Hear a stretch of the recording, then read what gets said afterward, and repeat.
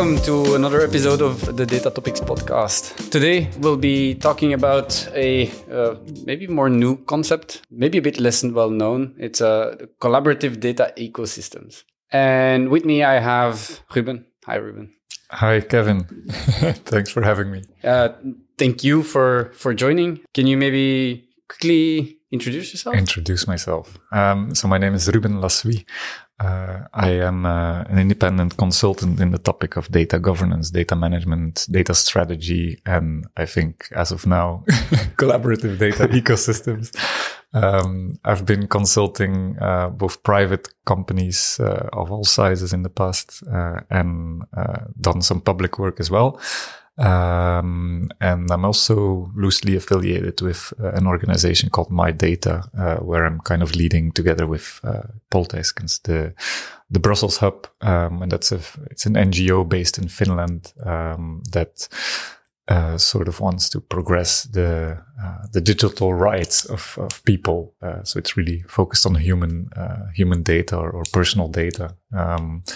And I'm also, but that's already a while ago, that I did the certification, but I'm a certified DPO. So that was a bit of how I ended up in data governance, because I studied business engineering in Leuven. So it's good to be back in in my students' town. Business engineering with a specialty in IT. And my thesis at the time, when nobody actually heard about it yet, was on the GDPR and specifically the impact of the GDPR on information management. And that's how I kind of did a case study with Delaine.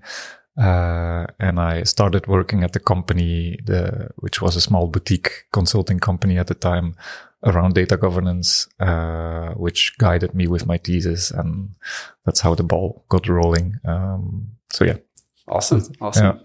And indeed, even in this story, GDPR has a significant imprint. So I think we'll come to it in the conversation. But first things first, I think collaborative data ecosystems. What is it according to you? Maybe a $1 million question. That's the heaviest question immediately. So I think there's maybe even three elements to kind of depict there. If we just look at the words themselves, collaborative,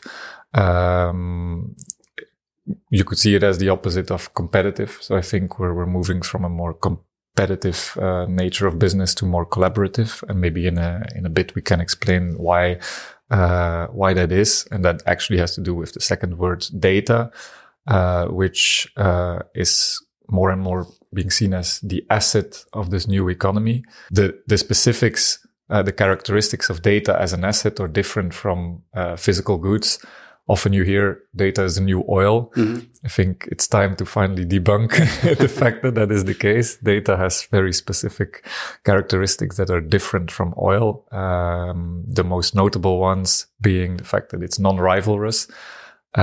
Meaning that I can have data, you can have data, and that doesn't mean that we are rivals. We can actually do things on the same data. So it's not because you have it that I cannot have it. Yeah. It is. I can copy it, and there can be database duplications. And it's also non-depletable. So it's not when you use it, you don't deplete it like oil. Oil, you use it, you can make energy from it, etc. But then it's depleted, and we all know that it's finite in that sense. So that's data. Of course, data, because of the technological revolutions that we've seen, is abundant and getting more abundant by the day. So that's also why now, data is all around us. And I think, it's become clear over the years, especially with some scandals, Cambridge Analytica and other high profile news stories, that data is actually an important topic. And then ecosystems, is maybe new as well, in the sense that in an industrial society, we've seen traditional supply chains where you have an input, and then you process it, you add some things, you refine some things, and then you have an output, and that output you can sell. In a world of platforms, where entities or parties, be it private parties or public parties, individuals are kind of connected with each other. That same idea of a linear supply chain doesn't hold anymore. So it's more a matter of looking at what is my value or what is my proposition in an ecosystem, and how can we actually make things that are collaboratively or in a sort of ecosystem way add value for other players in the ecosystem. And I think that's maybe a bit of an extended definition of collaborative data ecosystems, but the combination of those words, I think, has brings enough for us to have a discussion about it. Yeah. So indeed, so I think collaborative is indeed already a very important word in it. So should we consider collaborative then also in terms of mutualization, where different people bring a data or a data product together that can generate more value being brought together than it could individually?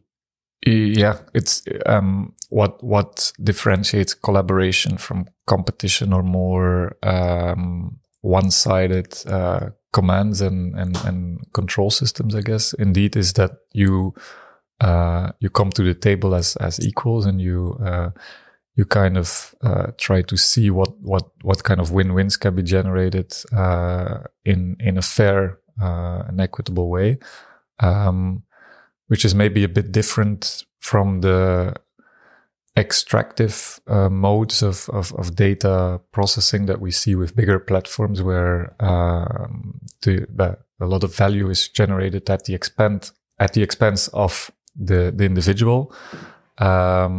But if you look at it more from company to company, you could indeed ask the question, like, if we have a contractual agreement amongst each other to do work for each other, or if one party works for the other party, there is a sort of control differentiation or a control sort of hierarchy. Yeah. There's a controller and there's a processor. That's how the GDPR also has described it. Like, the controller in the GDPR sets the I've said it a while, so I kind of forgot the specifics, but the controller sets the purposes and the means, or decides about the purpose and the means of the data processing.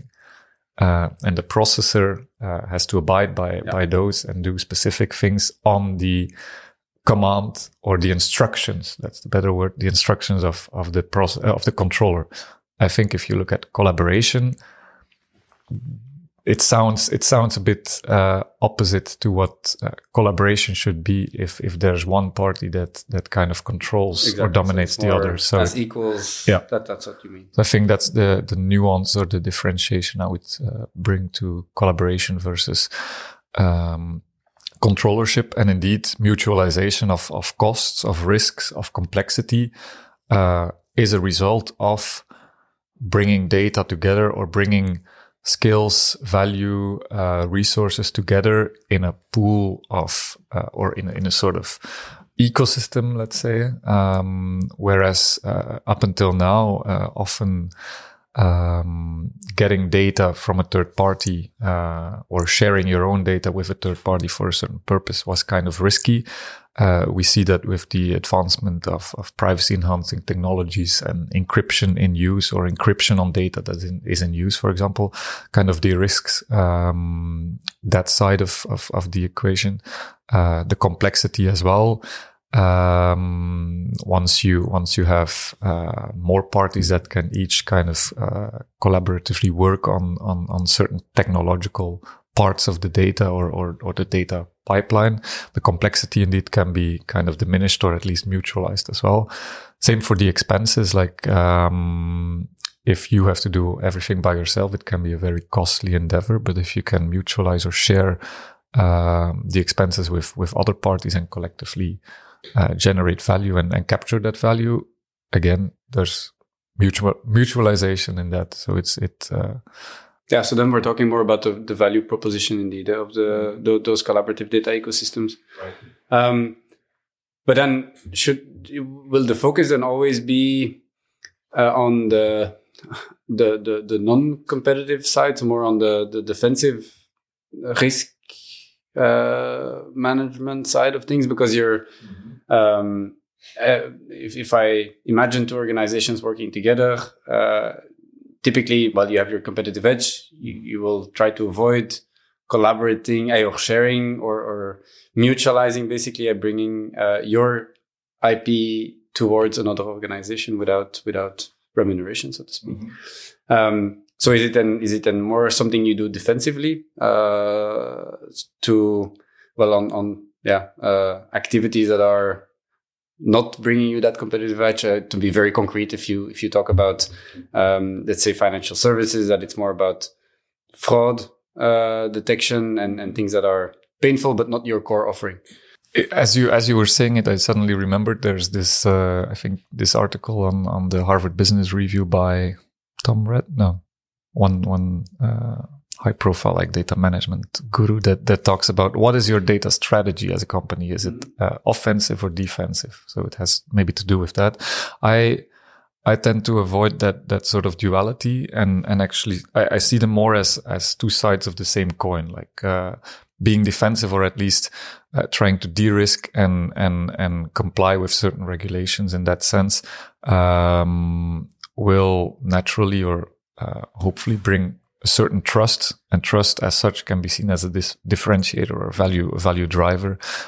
So there's that aspect. But indeed, maybe to the question of why do we see the advancement of these data ecosystems now, or what can drive maturity and actually kickstart them?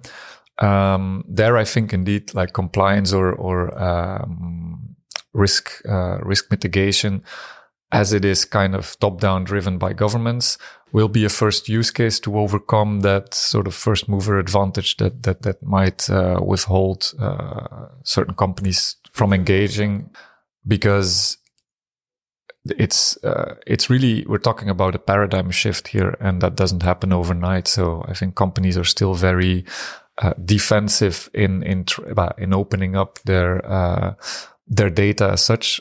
On the other hand, realizing that they lose competitive advantage and often not even realizing why that is, or how opening up their data and gaining competitive edge are not like mutually exclusive. So yeah, there's definitely like a bit of a differentiation between defensive strategies, specifically in finance, indeed, like trying to avoid money laundering or fraud schemes in insurance as well. And then on the other hand, looking at more of the offense side or the innovation side, because offensive is it sounds negative, but I think hyper personalization and trying to kind of augment the experience for the user or the individuals involved in platforms and ecosystems is definitely where I see it evolve in the long term, or where most of the value will come from in the long term. Mm-hmm. Yeah, because then the last example you gave, more the personalization, then we're more on a B2C kind of perspective, where it's more about allowing people to, share personal data with processors, in this case, of that data in a more, privacy by design way, which is a different perspective. The insurance one we discussed earlier, or the fraud one specifically, are more B2B, trying between banks or between insurance companies to mutualize information you have that is hurting you somehow, and that you wanna jointly invest in a fraud management solution where all the different players benefit from.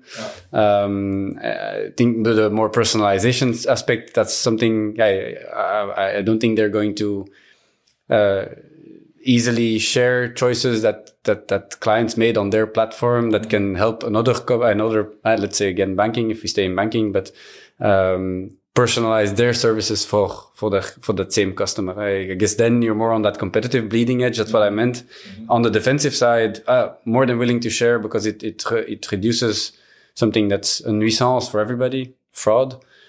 But you're less likely to go to share insights you have into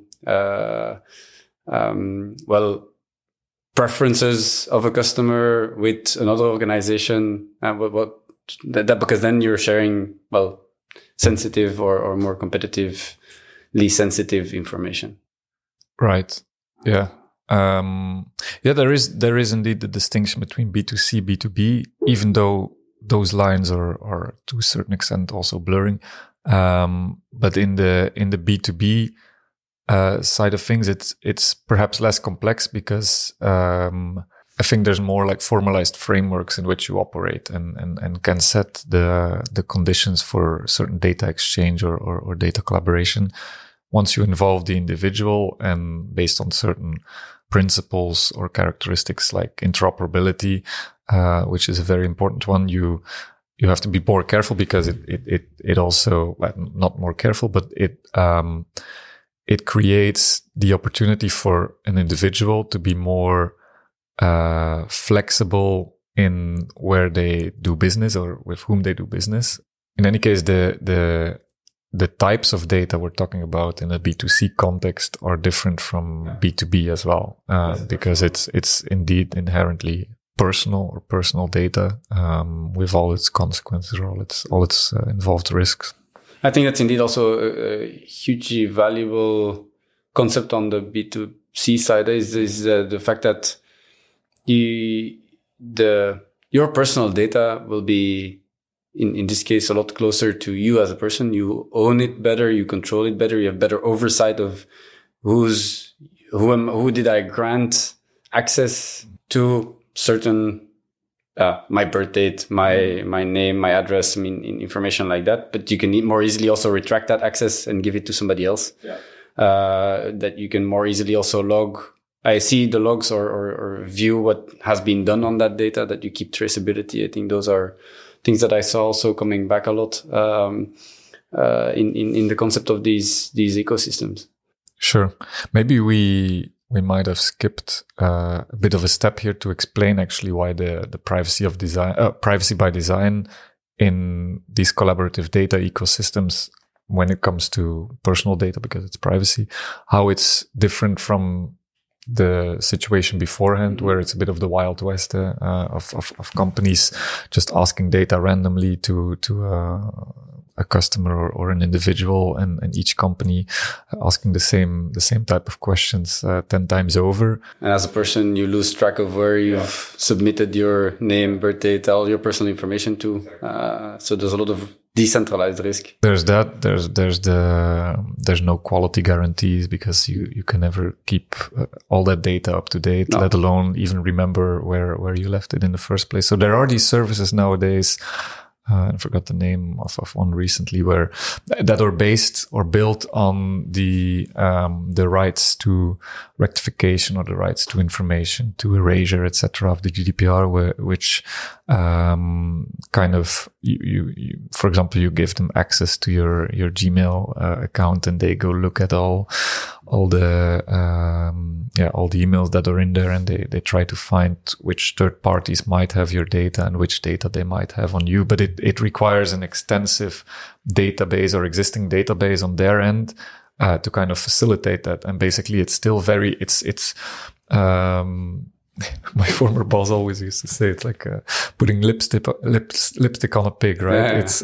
Yeah. It solves the problem somehow, but nobody is going to use these services because of it's super cumbersome, like even if you have a party or you see a list of all the parties that might have your data, you need to then make an erasure request. And okay, they have access to your email, and you even give them in Google then consent to actually write emails on your behalf, and they will write a sort of standardized email to the DPO or whatever email address they have in their database for it to that party, and then you get an email. It's deleted, but it's a very tedious manual process, and it can totally be avoided by introducing like more not more centralized, but at least more innovative or more up-to-date technologies such as personal data stores, where you don't even have that problem anymore, because it's more about giving write or read access to that pod instead of writing data in someone else's database hundreds of thousands of times. It's indeed, it's less of a patch on an existing thing. It's really a paradigm shift, like you said, where it's a completely new way of thinking about data sharing. I was wondering, because I can't look up the topic of collaborative data ecosystems and not at some point kind of find a hit on that's linked to Solid. So socially linked data protocol with its Solid pods. I think you already mentioned pod as a PDS, personal online data store. Is Solid then the trigger, or how should we, or is it just a trigger in this context? I think it's definitely indeed a trigger or an accelerator. Okay. I would say for the adoption of a more an accelerator for putting control in the hands of the users or the individuals to whom the data belongs. And of course, it's undeniable that there's some brand recognition, or that the brand Solid has a lot of recognition because of the name Tim Berners-Lee. That's the inventor of the web. But yeah, it's a standard for personalized data stores or personal data stores, as there are others. So that's maybe something I just want to. Okay, that's interesting. There's multiple standards that have been developed over the past, but in the end, the game of standards setting is it's important, I think, to realize that standards are not neutral as such. But that's a discussion in and of itself. But yeah, Solid is definitely a standard that's gaining traction recently, and for good reasons. And the idea is basically to kind of centralize that data that we generate in a pod, which is a sort of data vault and data kluis in Dutch, and to be very rigid on who you can access or who you can give access to for that pod.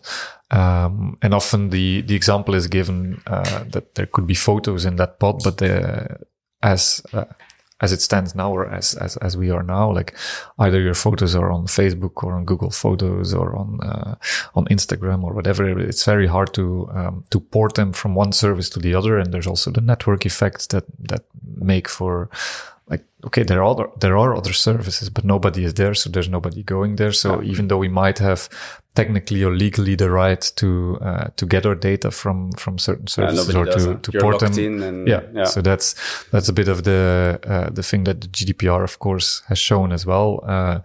That there are a lot of power dynamics and game theoretical elements at play that make that maybe having a certain regulation or some technology available in and of itself is not a necessary or a sufficient like condition to change a paradigm or to give more control. But I think with Solid, as it's being adopted by national governments, such as the Flemish one, and banks are looking into it, we see that like there might be something in that, in that technology, or at least the adoption rate of it is positive, I think. I've several organizations where I've come across with recently and saw what they had on their innovation backlog. Solid was often kind of explicitly mentioned, and you also see you kind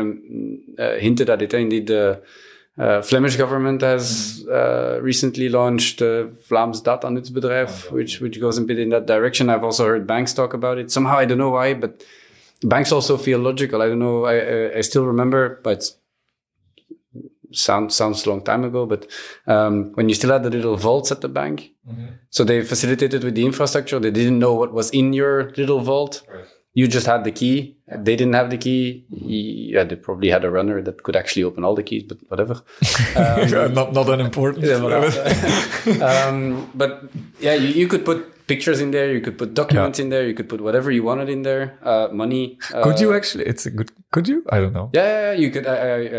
Can you put illegal things in there? Yeah. You could. I remember I went there with my grandma, and then you actually. But I mean, maybe it was against the policies of that pod. Or of that vault. I don't know if it came with any policy that the bank said you can store everything except for this. Probably they said that legal stuff was not supposed to be stored there, whether you follow that or not. Yeah. If you look at action movies, I don't think they seem to. But that's the first thing that comes to mind with these pods is like this secure space where I trust that if I go put something that nobody else will access it unless I give them access to it. Which is why I think also government and banks make sense as facilitators for that. But they are entities we kind of naturally trust. I think the idea of or the concept of trust is quite important in our societies. I mean, we trust by proxy because a lot of people trust you kind of, or because someone you really trust something like that. That means that you indirectly could trust that thing as well. I think the good thing about Solid in any case is that it's an open standard, which means that if you're a person that doesn't trust the government or the bank as much as the other person, which I know there's a lot of, and also for very good reasons, you have the ability to actually host your own pod, or choose whoever, or whichever other provider that might have different legacy of trust or different controls in place. So that's the main value proposition. It's choice and it's openness, it's interoperability, and that's what I think can and will make it work. Makes sense. How? Because I mean, okay, it's up and coming, but how mature is it according to you? I think right now we see some pilot projects that are quite interesting in the potential they hold. But as with every sort of technology or paradigm shift, often there's a sort of top-down or a public push to make it happen because the status quo is the status quo, and the parties that benefit from the status quo or never in history really kind of incentivized to break their own privilege or their own position and cede their own privileges. So that's why it makes sense that a public government or the public service is the first use case or the first space in which we see things moving.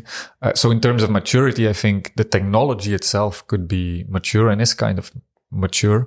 It's more about adoption and showing the value to people of being more self-sovereign and having more control over their data.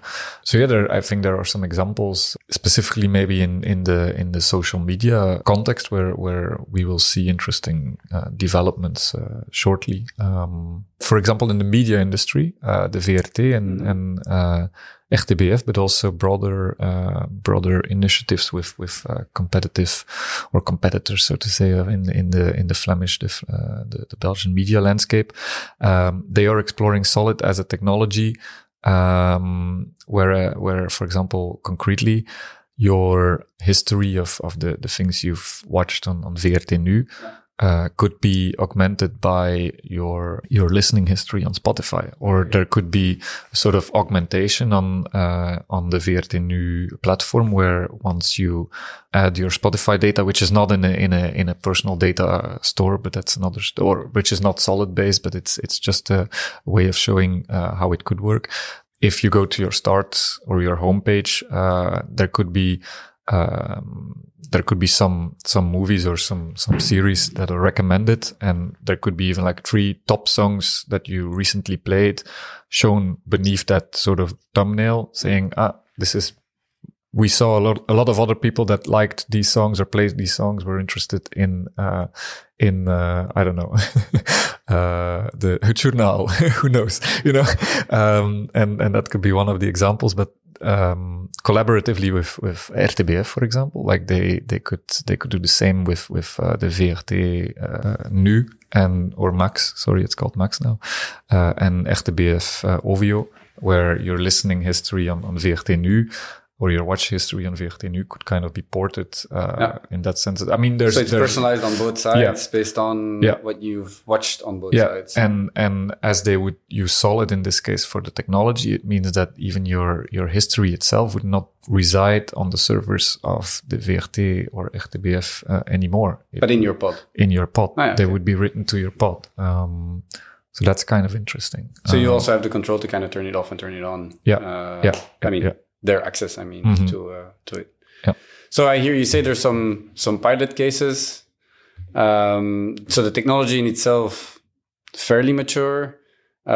Cases up and coming. It's a paradigm shift, so it will take time. So we're at the onset of. I think we're at the beginning, but things have a tendency of first going very slow and then suddenly booming. That's as with every technology indeed. And I think I don't know where we exactly would be on that sort of hype curve of Gartner, but definitely not in the very, very early stages anymore. No, there's been quite some pre-development, and now I think 2023 actually will be a big year for everything that's data spaces. Europe is doing a lot on the data spaces as well, the sectoral data spaces. And in the end, everything is linked somehow. But data as a catalyst for innovation, and everything that's societally around those concepts. I mean, a good way of probing or seeing what is hot is also just looking at vacancies or job boards on LinkedIn, and then you see like data partnership manager or data ecosystem manager or a lot of those titles, data governance and stuff. Quite a few of those. It begins. So it's kind of an indicator that that companies are starting to look into those topics. And what do you see as the most likely use cases, or maybe the first use cases that we will see? But I said before, in the financial industry, I think because of the regulatory push and bodies like the FATF, which is the Financial Action Task Force, like an international or global organization to fight money laundering and just financial crime. You see these existing sort of collaborations already happening. For example, in the Netherlands, there's a consortium of the bigger banks, Rabobank and ING and the likes, that have come together under but it's called the TMNL, so the Transaction Monitoring Nederland, I think. So TM, something like that. And it's basically specifically to kind of share data in a privacy enhancing way amongst one another for fraud detection, AML and other use cases. So there's definitely things moving on that front. Insurance as well. There's for example, double dipping is one of those fraud schemes in insurance, and I don't know it from personal experience, but I've been researching it, so that's why. So the concept there is that you try to submit a claim with two different insurance companies for the same case. For example, for the same case or a similar case, you could also use your travel insurance for a phone that broke on for example, those sort of use cases. But mostly it's trying to claim for the same object or the same casualty twice or three times with different because benefiting from the fact that they don't share information between each other. Exactly. So if you could do like sort of feather, and maybe we skipped a bit of an explanation as well on the privacy enhancing part or the platforms that enable this, or the differentiation between data and code and algorithms. We could come back to that. Right now, either it doesn't happen, the data sharing or the data exchange between those banks or insurers, or it happens on a centralized basis. There are centralized initiatives or companies that kind of have platforms where insurers would share claim data But that creates a sort of honeypot, and creates its own form of risks. So with the advancement of these PETs, these privacy enhancing technologies, the data could stay with the insurer, under the control of the insurer or the bank. And there could be an access right given to other banks, within the same consortium based on certain conditions and with a formal framework, to just cross-check or verify. For example, if I have a Toyota Prius, a red one from that year, and I had an accident on that date and that hour, there's not going to be that many other ones that are similar. So there could be a cross-check just specifically for that case. And what would happen is Bank A or Insurer A would cross-check on the databases of Insurer B, C, D, E, and so on. And instead of having access to all the data of all those insurers, there would have been an agreement that they can do they can apply or run a specific code on that database, and they would only get back the result, yes or no. And that's different from what currently would be happening, which would be getting an entire copy of the database and then looking for, ideally, deleting it afterwards and looking for what you need. So that is the big paradigm shift. And that's because of these advancements in privacy enhancing technologies, such as differential privacy and the likes, homomorphic encryption and so on. Yeah. So then on that front, you have that information from the different banks would be in their pods, if we should imagine it that way, somehow in their data store. Yeah. And that data store is triggers, or if as one insurer you want to cross check, you send it to a platform where an algorithm sits that does the checking and that actually runs it against the information from all the different banks, and you only get the result back. So it would happen in a sort of secure enclave, federated way. It just checks it with the different the data in the different data stores, whether that record already exists, for example, or exists somewhere else, and then just gives you back, yes, it already exists. Yes or no. In this specific case, that could be it. And then there's more, of course, exotic use cases of really training models based on federated data and federated learning and whatnot. But I think, most of the use cases initially will be on smaller data, or at least will be less complex than training models. But that's definitely one of the use cases that will bring tremendous value and where a lot of the societal benefit, I guess, of collaborative data ecosystems will manifest as well, because it could really be a catalyst for information once huge like data silos can be tapped into for learning or making more advanced models. I think we'll see some breaking the silos and indeed being able to go and cross information, cross silos to generate, let's say, insights for the greater good. Yeah, I mean, somehow also I was amazed by the chat GPT advancements. Like it's kind of uncanny what kind of services or technologies we can already create based on just huge amounts of data. And not just, maybe it's important to say as well that one of the reasons we see so much focus on data and data quality and ecosystems that kind of facilitate higher quality data generation. I mean, you've done a podcast on data meshes and data products as well. The entire idea of having data pipelines, in which each party kind of contributes in terms of elevating the quality of the data.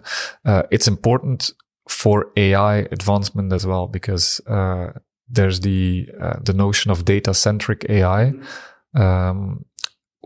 put forth by Andrew NG. Yeah, I don't know how to pronounce it. But that's not it's like quite a known person in that field. And he says, okay, we've been focusing on making algorithms better in the past, but now we see that it's actually more about the data, and not only in a quantitative way, but also the quality of the data that we really need to look at. And that quality can only be advanced through sophisticated pipelines and in collaborative data ecosystems where a lot of thought is put into the governance of these pipelines. Yeah. It's actually also a bit linked to the previous podcast we did on AI ethics, because it's also about how do you also remove biases from that data, and it also influences obviously the outcomes you get from those models. Yeah. Not unimportant indeed. It's not just a technological question, but a lot of it is to do with business, like kind of making it work economically. Because if you talk about these exchanges and value exchanges, like there's quite some complexity in that as well. And my experience so far has been that the technology itself is not really the bottleneck. It's more about trying to nail down the economic exchange and overcome some game theoretical constraints or complexities. And then you have the societal aspect indeed, like what do we want to do in the end? Like there's the risk of kind of commodifying everything if you talk about putting a value to data and kind of exchanging data. I mean, there's numerous concerns there, or at least debates or conversations to be had. So yeah, that's for sure. Mm-hmm. Which brings us a bit also to Horizon. What do you see next? I'll be a bit skeptical as well. I think it's a paradigm shift, and that I fully agree. But if you look at organizations today, they sometimes still struggle to facilitate that ecosystem intramuros.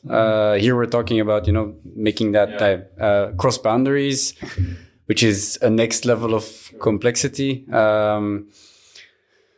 So I'm very curious to see how much. I think it makes sense. I'm just curious to see how much time it will take to see this development really come to fruition, and develop into something, just beyond the pilot, beyond a few local initiatives, but to something that's more global. Good question.